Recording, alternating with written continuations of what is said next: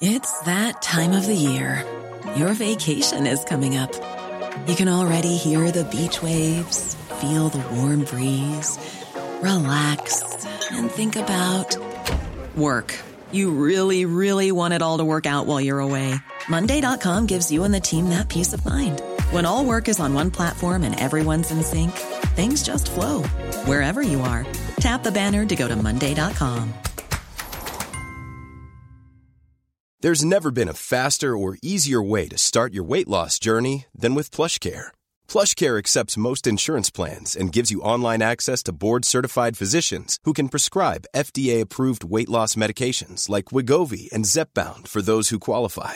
Take charge of your health and speak with a board-certified physician about a weight loss plan that's right for you. Get started today at plushcare.com/weight loss. That's plushcare.com/weight loss. plushcare.com/weight loss. Welcome to the Julia Hartley-Brewer Daily. If you missed any of my talk radio breakfast show, don't worry. We've put some of the punchiest bits of this morning's show into a bite-sized podcast, the Julia Hartley-Brewer Daily. Enjoy. Well, let's talk to Sir Desmond Swayne now, Tory MP, former International Development Minister, and one of those who was rebelling against the government on the issue of the emergency legislation and wanting MPs to have a say and the whole of Parliament to have a say and a vote on items of, lockdown rules and the like, rather than the government ruling by decree. Sir Desmond, thanks for joining us. Morning.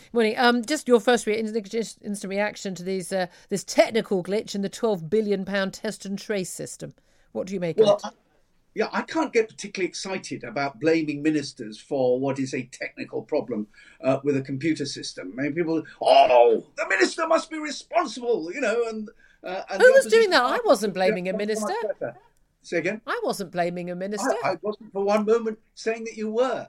But the Labour Party is demanding a statement and this is a shambles and all the rest. Look, it's a computer problem. Get a life. Well, hold on a minute. It's a computer problem. We're spending £12 billion of taxpayers' money on that's not going on other things. Presumably the person in charge of the technical system should go. I mean, I'm sorry, in any other walk of life, if you did your job that badly, you'd be out on your ear. I worked in computers at a major commercial bank before I came into Parliament. And there were computer problems all the time. I used to install computer systems. They always go wrong. It's in their nature.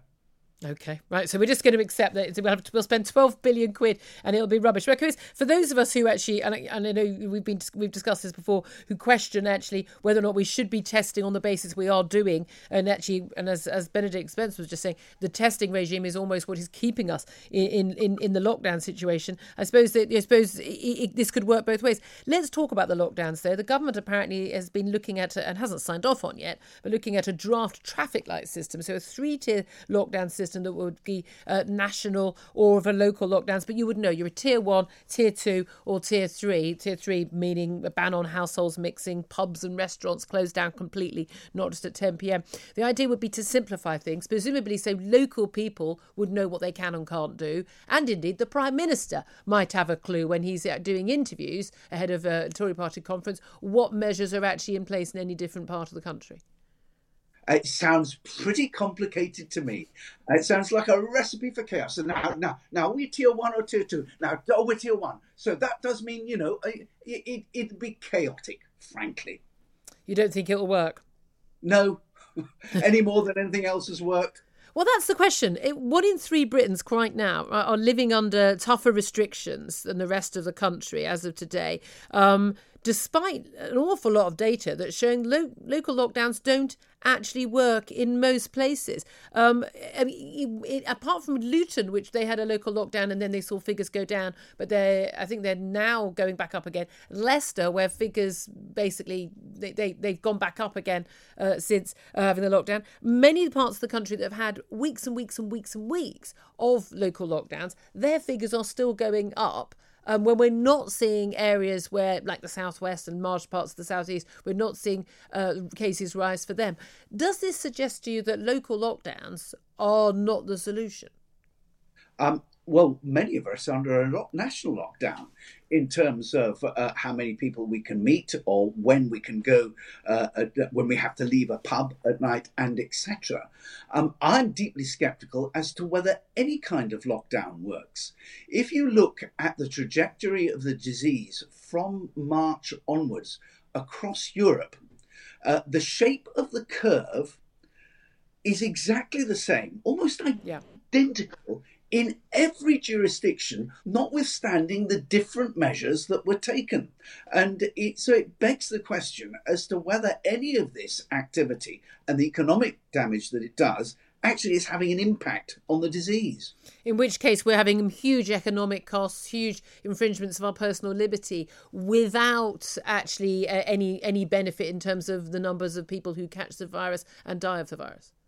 I'm afraid that is what I fear. You, like me, though, I think, supported the lockdown at the beginning on the basis of, we didn't want the NHS to be overwhelmed. We didn't know the severity of the disease. We didn't know that it was mostly hitting elderly people, and that the death rate was not going to be as high as many had feared. So the early days of the lockdown, I fully supported that. I already had the virus. I was in lockdown before other people. The argument since then, though, and I think people were making that argument from, certainly late April, early May onwards, which is that, OK, we're over the peak. The protecting the NHS argument no longer holds. Well, I tend to agree. I think the problem is, frankly, I never supported the lockdown. I would have supported a number of measures to attempt to, as they said at the time, flatten the curve. Remember, the strategy was to protect the NHS by flattening the curve so that it was accepted that the infection was going to grow in the community, but we wanted to push it into the summer. One, because there wouldn't be the winter flu and novovirus pressures on the NHS, and two, because there was a suspicion that because this was another coronavirus, it would abate in the warmer summer months. And that would be the time in which, implicitly, I believe, the expectation was that we could then build up our herd immunity as the disease spread more widely in the community. But in the event, we went for a very harsh lockdown, and when the summer months came, we only reduced it at the margins, and therefore, in my view, tended to waste the herd immunity that we might have gained over the summer. Just finally, latest polls showing yet again that there's huge support for lockdowns. A poll for the Sunday Mirror was yesterday suggested, vast majority of people would support no household mixing, pubs and restaurants closed altogether, not just a 10 p.m. curfew and the like. Why do you think so many people still support those measures? Well, I wonder if people are telling pollsters one thing and doing another. But nevertheless, I think that it comes down to the fact that people have been terrified. They've been told that there's a frightfully dangerous disease stalking the country, and they've got to be aware of that. More people are dying of flu at the moment. It's a small point worth making. Sir Desmond Swayne, Tory MP, former International Development Minister, thank you very much. Talk Radio Breakfast with Julia Hartley-Brewer and The Times. Be well informed. Christopher Mayer, he's former UK ambassador to the United States. Good morning to you, Sir Christopher. Good morning to you, Julia. Good morning. We are seeing, just the most extraordinary October surprise, as it's often been called, that we could ever have seen, with Donald Trump facing a re-election on November the 3rd. So less than a month away. He's now tested positive for COVID. 3 nights in hospital, but 3 very extraordinary nights. Normally people go into hospital, you don't see or hear from them. We've had video after video. We've had tweet after tweet, even talking about the plague. And then last night we had the drive-by with his security detail to wave to his supporters outside the medical centre. What do you make of it all? Well, I think this is very typically Donald Trump. This is a president who is determined to project strength and normality and to show that he has not been overcome by the plague, as it were. And I think he's already turning his mind, if he survives the illness, to how he can turn having caught it to his political advantage in the campaign against Joe Biden. And this is part of it. Well, this is it. I mean, the conventional view, and I'm never quite sure that the conventional view ever holds when it comes to Donald Trump, was that, well, here's a man who's being tested on his failures to handle the coronavirus pandemic. We know that he downplayed it. He hasn't worn the mask. He didn't take any of the measures which were recommended by his scientific and medical advisors. More than 200,000 Americans dead, one of the highest death tolls per capita in the Western world. And that when coronavirus is front and centre stage in the campaign, he does badly on this. He's tried to move the debate onto the culture wars, Black Lives Matters, violence, protests and others, but still the focus has been on COVID. And yet somehow he is trying to turn him getting COVID not into an inevitable defeat, which is what I think the conventional view was. There you are. He's proven how crazy his own handling of this pandemic has been. Clearly he's going to lose now. He's trying to twist it and turn it into a success and showing him as a man of strength, and presumably also the idea that if one does assume pulls through, that look, see, this isn't that serious after all. Well, Julia, this is what I think. The two basic facts we don't yet know. One is, how ill is he? Secondly, we don't know how this is playing with the voters across the United States.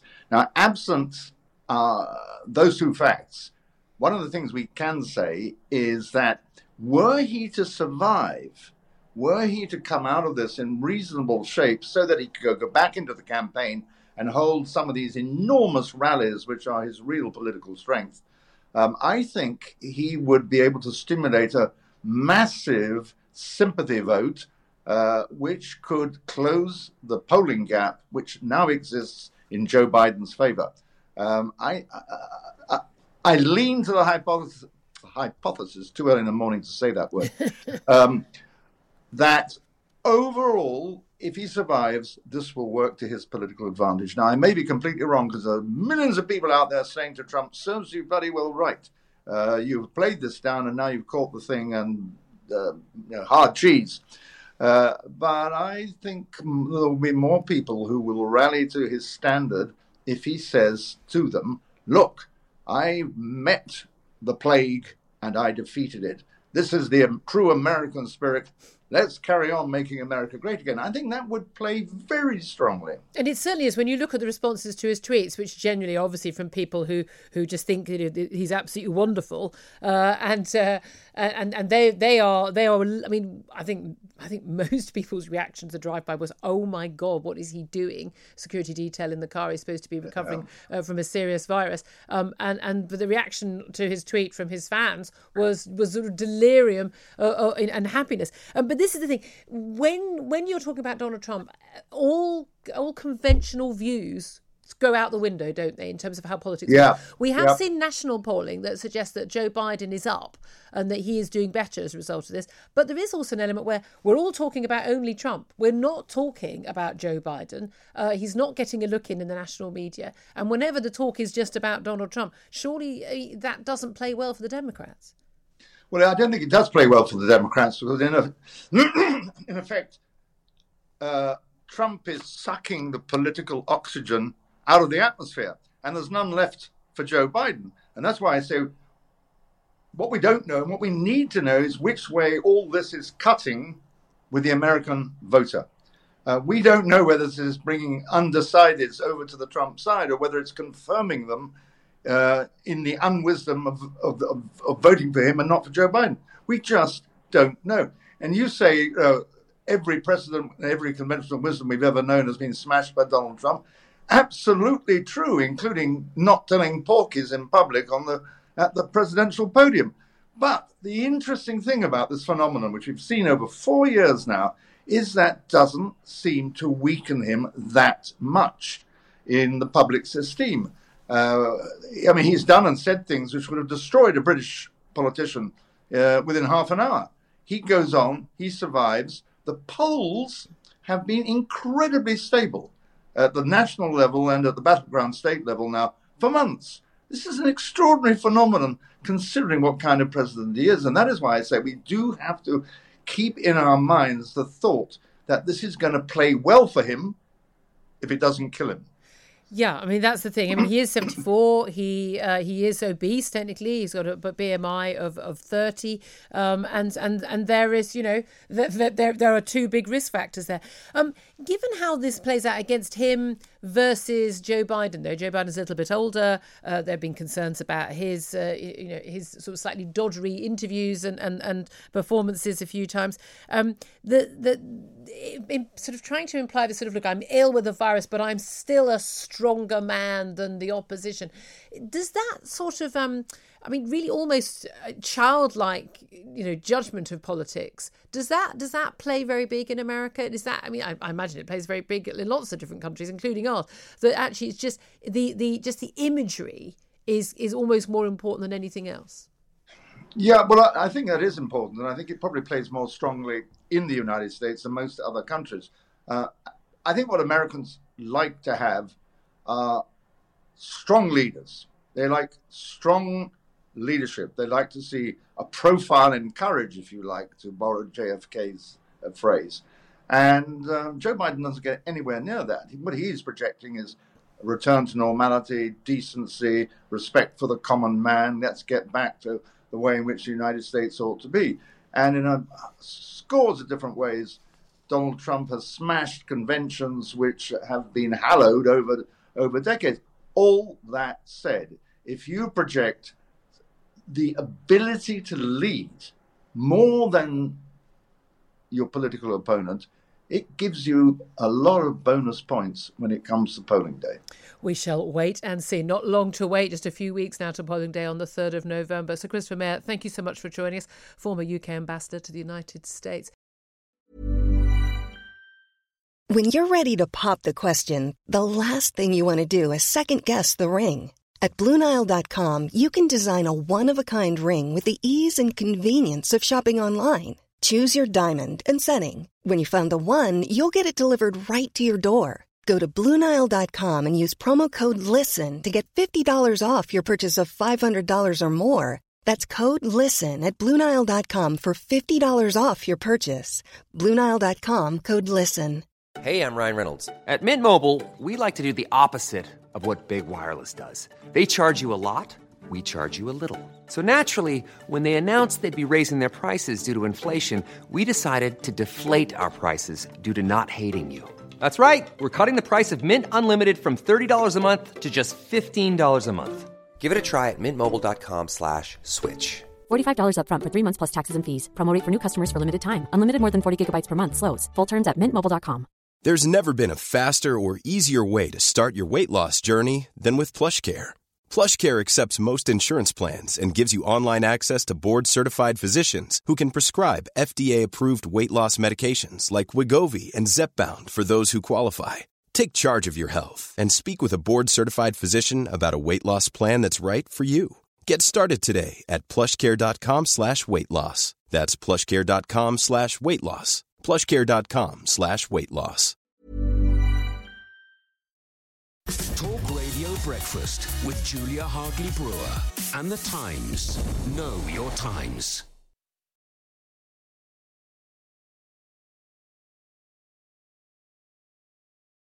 It seems like a very, very long time ago now, a lifetime away, but only a few months ago, Laurence Fox, the actor, was invited on to Question Time, and he caused something of a stir when he basically said, stop calling white people racist, and actually said that it was racist to do that, and he caused such a stir that, he came on this show. He's got a huge number, hundreds of thousands of followers on Twitter, and now he's setting up his own political party. Well, I'm delighted to welcome Laurence Fox to the show for his first exclusive broadcast interview about that. And he joins us right now. Good morning to you, Laurence. Morning, Julia. How Good morning. I'm very well indeed. Well, I mean, you were a very successful actor from one of Britain's sort of most exclusive, powerful acting dynasties. Now, though, you appear to be both a hero and a villain in equal measure to the nation for what you said on Question Time and your pronouncements since on Twitter and elsewhere. Why did you decide to set up a new political party? because I don't believe that the vast proportion of people are represented by the current political parties, which feel like we're in a one-party state of lockdown, essentially. And I think we need to reclaim the national conversation and take some pride in our legacy and our contribution to the world, via democracy and common law and language and all of these things, so that we have a sort of shared sense of identity, something we can get behind, rather than this navel-gazing self-loathing that seems to have taken over the way that we think about ourselves. Well, indeed, I mean, certainly the self-loathing is something I think the vast majority of British people don't identify with at all, but it's something, the liberal elite seem to be obsessed with. You've been very much associated with the idea that you must be a Brexiteer, a right-winger, but your background is actually, you're a former Labour voter. You actually voted Remain in the 2016 referendum. Do you think that the British public really know who Laurence Fox is? What should they know about you that you think hasn't really got across in your pronouncements on Question Time, interviews since, and your tweets? Well, as far as voting Remain, I was so surprised that once the vote had come in, that democracy wasn't going to be upheld. So that's where I got very bothered myself. And as far as who I am as a person, I think I can never not be accused of oversharing. That is certainly the case. You've certainly been oversharing an awful lot on social media in the last few days. You, like many people in the public eye who express any issues with, pretty much anything now, certainly with the culture wars, will instantly get targeted and labelled with the word racist. That word is now thrown around so much it has almost become meaningless as an insult. But certainly for you and for me, I think for most people listening, to be called a racist is one of the worst things that you could possibly be called. I've certainly had to call in lawyers before because of that. You have adopted a new technique for dealing with people who call you a racist. What have you done? Well, I think if one is going to throw around a baseless an accusation of racism, which, as you say, historically could destroy people's careers, and actually has destroyed people's careers in many ways up and down the country, to throw around these baseless accusations, I think, well, if you're going to do that, then why not? If that's the game, why not throw around some baseless accusations in return? I happen to think it's probably not the wisest strategy, but I'd had a very long week, and I think myself and others find it very, very difficult and hurtful to be called a racist without any evidence whatsoever. But you retorted to a number of people on social media over the weekend with, well, you're a paedophile. And a number of people have said, well, I'm going to have to call the lawyers in for that. But you made the point, and I think Douglas Murray has actually argued this, is that if someone calls you a racist with no basis whatsoever, they're responding, well, you're a paedophile, and then being shocked by that, that the response should be, well, I thought that's what we were doing. I thought we were just name-calling, or are we having a conversation? When you retort and call somebody a paedophile, I mean, you are opening yourself up to some very serious libel costs there for unfair accusations. But do you think that is justified given the slurs that are sort of thrown at you? I just don't think I don't think two wrongs make a right with them on reflection. I don't think one should play their game. Ultimately, I don't think it's the right. If you're trying to adopt a more principled stand, then playing their game is not the wisest move. So I don't think it was a genius move of myself. Okay, well, look, let's go back to what you're going to be doing with your party. It's not fixed yet, the name, but called Reclaim Party. Why are you looking at that as the name of your party? Because it's reclaiming something that until very recently was part of our culture, and it all comes together in forms of the fact that we need to be able to have reasoned debate about life, not this single variant analysis that, for example, we're all racists, which is part of this critical race theory. But we need to be able to look at things in a much more nuanced way. And if you can have a reasoned debate between people, then you can find out what it is that we're looking at that might need reform. So our institutions, for example, the BBC, certainly with their largely peaceful protests and the way that different protests are policed in different ways. My former alma mater, RADA, writing messages saying that we're a systemically racist country, and all of this stuff is absolutely not true. It's not backed up by any data. And then you've got supermarkets saying that they're bringing in segregated racial spaces, which is basically saying if black people need a safe space at Sainsbury's, then the implication therefore is they need to be kept safe from white people. And that I thought we dealt with in the civil rights movement.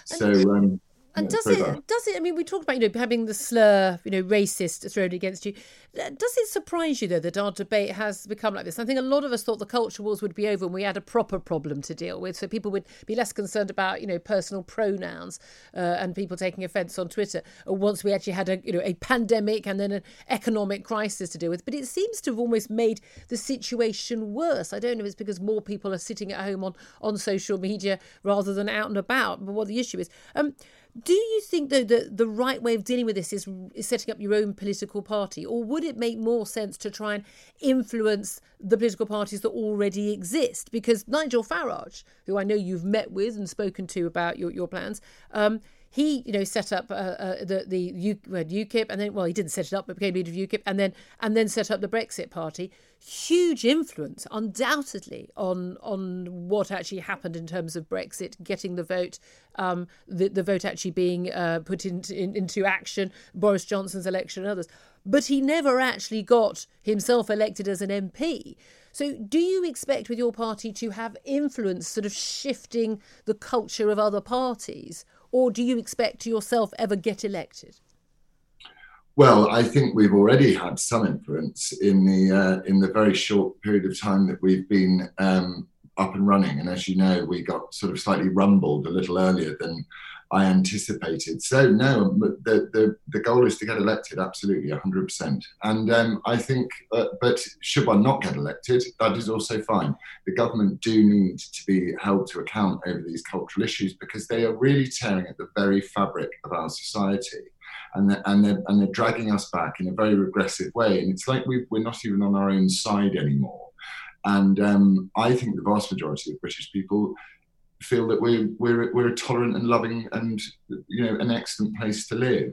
And so yes, absolutely, I intend to get elected. But at the same time, I can create the effectiveness of the Brexit Party and the effectiveness of UKIP will be leave a legacy which is something to be proud of. Do you think a lot of people will see you, though, as a right-wing party? This somehow seems to become a left-wing, right-wing issue. And I don't see why it should be. Whether you love your country and think it's actually a nice place for the vast majority of people to live shouldn't be a left-wing, right-wing issue. But would you be seen as a right-wing party? In which case, would you just be in risk of, along with the Brexit Party, splitting the Tory vote and opening the way to the Labour Party and people taking the knee and having unconscious bias training, compulsory, etc., etc.? Would you actually then perhaps end up defeating your own cause by splitting the vote? I don't believe we are right or left in that way. I don't believe I think these issues are bipartisan. I think it's more a question of whether you're authoritarian or anti-authoritarian. Actually, in the end of the day, I certainly think Keir Starmer's shot himself in the foot because he's drunk the Kool-Aid of critical race theory, and so Labour are going to be a very difficult, party to elect. I think until they take a long, hard look at what critical race theory is trying to do to Western democracy, which is destroy it and tear it apart. So, yeah.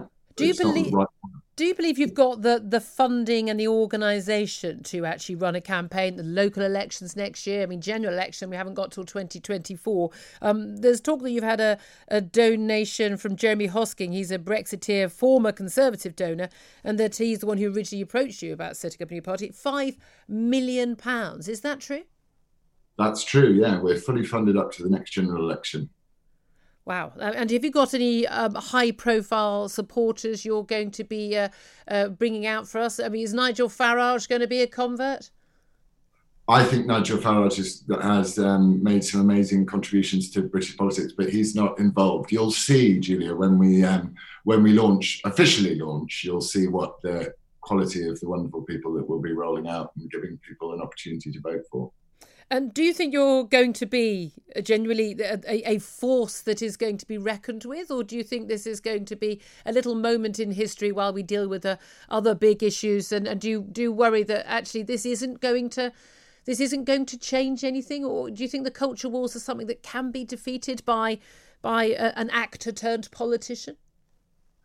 I think that it's been the long march through the institutions of trying to demoralise us as a Western democracy has been taking 40 years, at least, at the very least, some would say 80 years. So I certainly don't think it's an easy job, and I don't think it will be done overnight. But, the areas that I'm looking at really seriously in terms of education and giving young people of all different backgrounds the equality of opportunity that they absolutely deserve and that this country stands behind, can begin the process of reversing the long march through the institutions of the Okay. Just finally, before I let you go, you're already shot to fame. You've been obviously a well-known actor, very successful actor, and were known to many in the country already. But after that Question Time performance, you became sort of notorious as well as famous. Looking back now, do you regret speaking out as you did on Question Time? Would you have had an easier, happier life, continued with your acting career, perhaps just carried on as you were? Do you regret speaking out? Absolutely not, no. I think that what I said then, I stand by now. And if anything, I feel blessed because I feel duty-bound and compelled to, continue to send the message to this country that it's okay to be patriotic, it's okay to be proud of being British. It's great that we try and find something to unite behind. So Question Time, as much as it's had some interesting effects on other aspects of my life, it's also given me even more confidence that these issues need to be addressed. And certainly we need to out the people that are really trying to tear down this wonderful country and promote those voices that are trying to build it up. Lawrence Fox, thank you very much indeed for joining us, actor and, of course, now the new boss, the head of the Reclaim Party. Thank you very much indeed. Love to get your thoughts on that. Thanks for listening to the Julia Hartley-Brewer Daily. If you liked what you heard, please subscribe and give me a good review. And don't forget to catch me on the Talk Radio Breakfast Show every weekday from 6:30 until 10. Here's a cool fact. A crocodile can't stick out its tongue. Another cool fact, you can get short-term health insurance for a month or just under a year in some states. United Healthcare short-term insurance plans are designed for people who are between jobs, coming off their parents' plan, or turning a side hustle into a full-time gig. Underwritten by Golden Rule Insurance Company, they offer flexible, budget-friendly coverage with access to a nationwide network of doctors and hospitals. Get more cool facts about United Healthcare short-term plans at uh1.com. Even when we're on a budget, we still deserve nice things. Quince is a place to scoop up stunning high-end goods for 50 to 80% less than similar brands. They have buttery soft cashmere sweaters starting at $50, luxurious Italian leather bags, and so much more. Plus, Quince only works with factories that use safe, ethical, and responsible manufacturing. Get the high-end goods you'll love without the high price tag with Quince. Go to quince.com/style for free shipping and 365-day returns.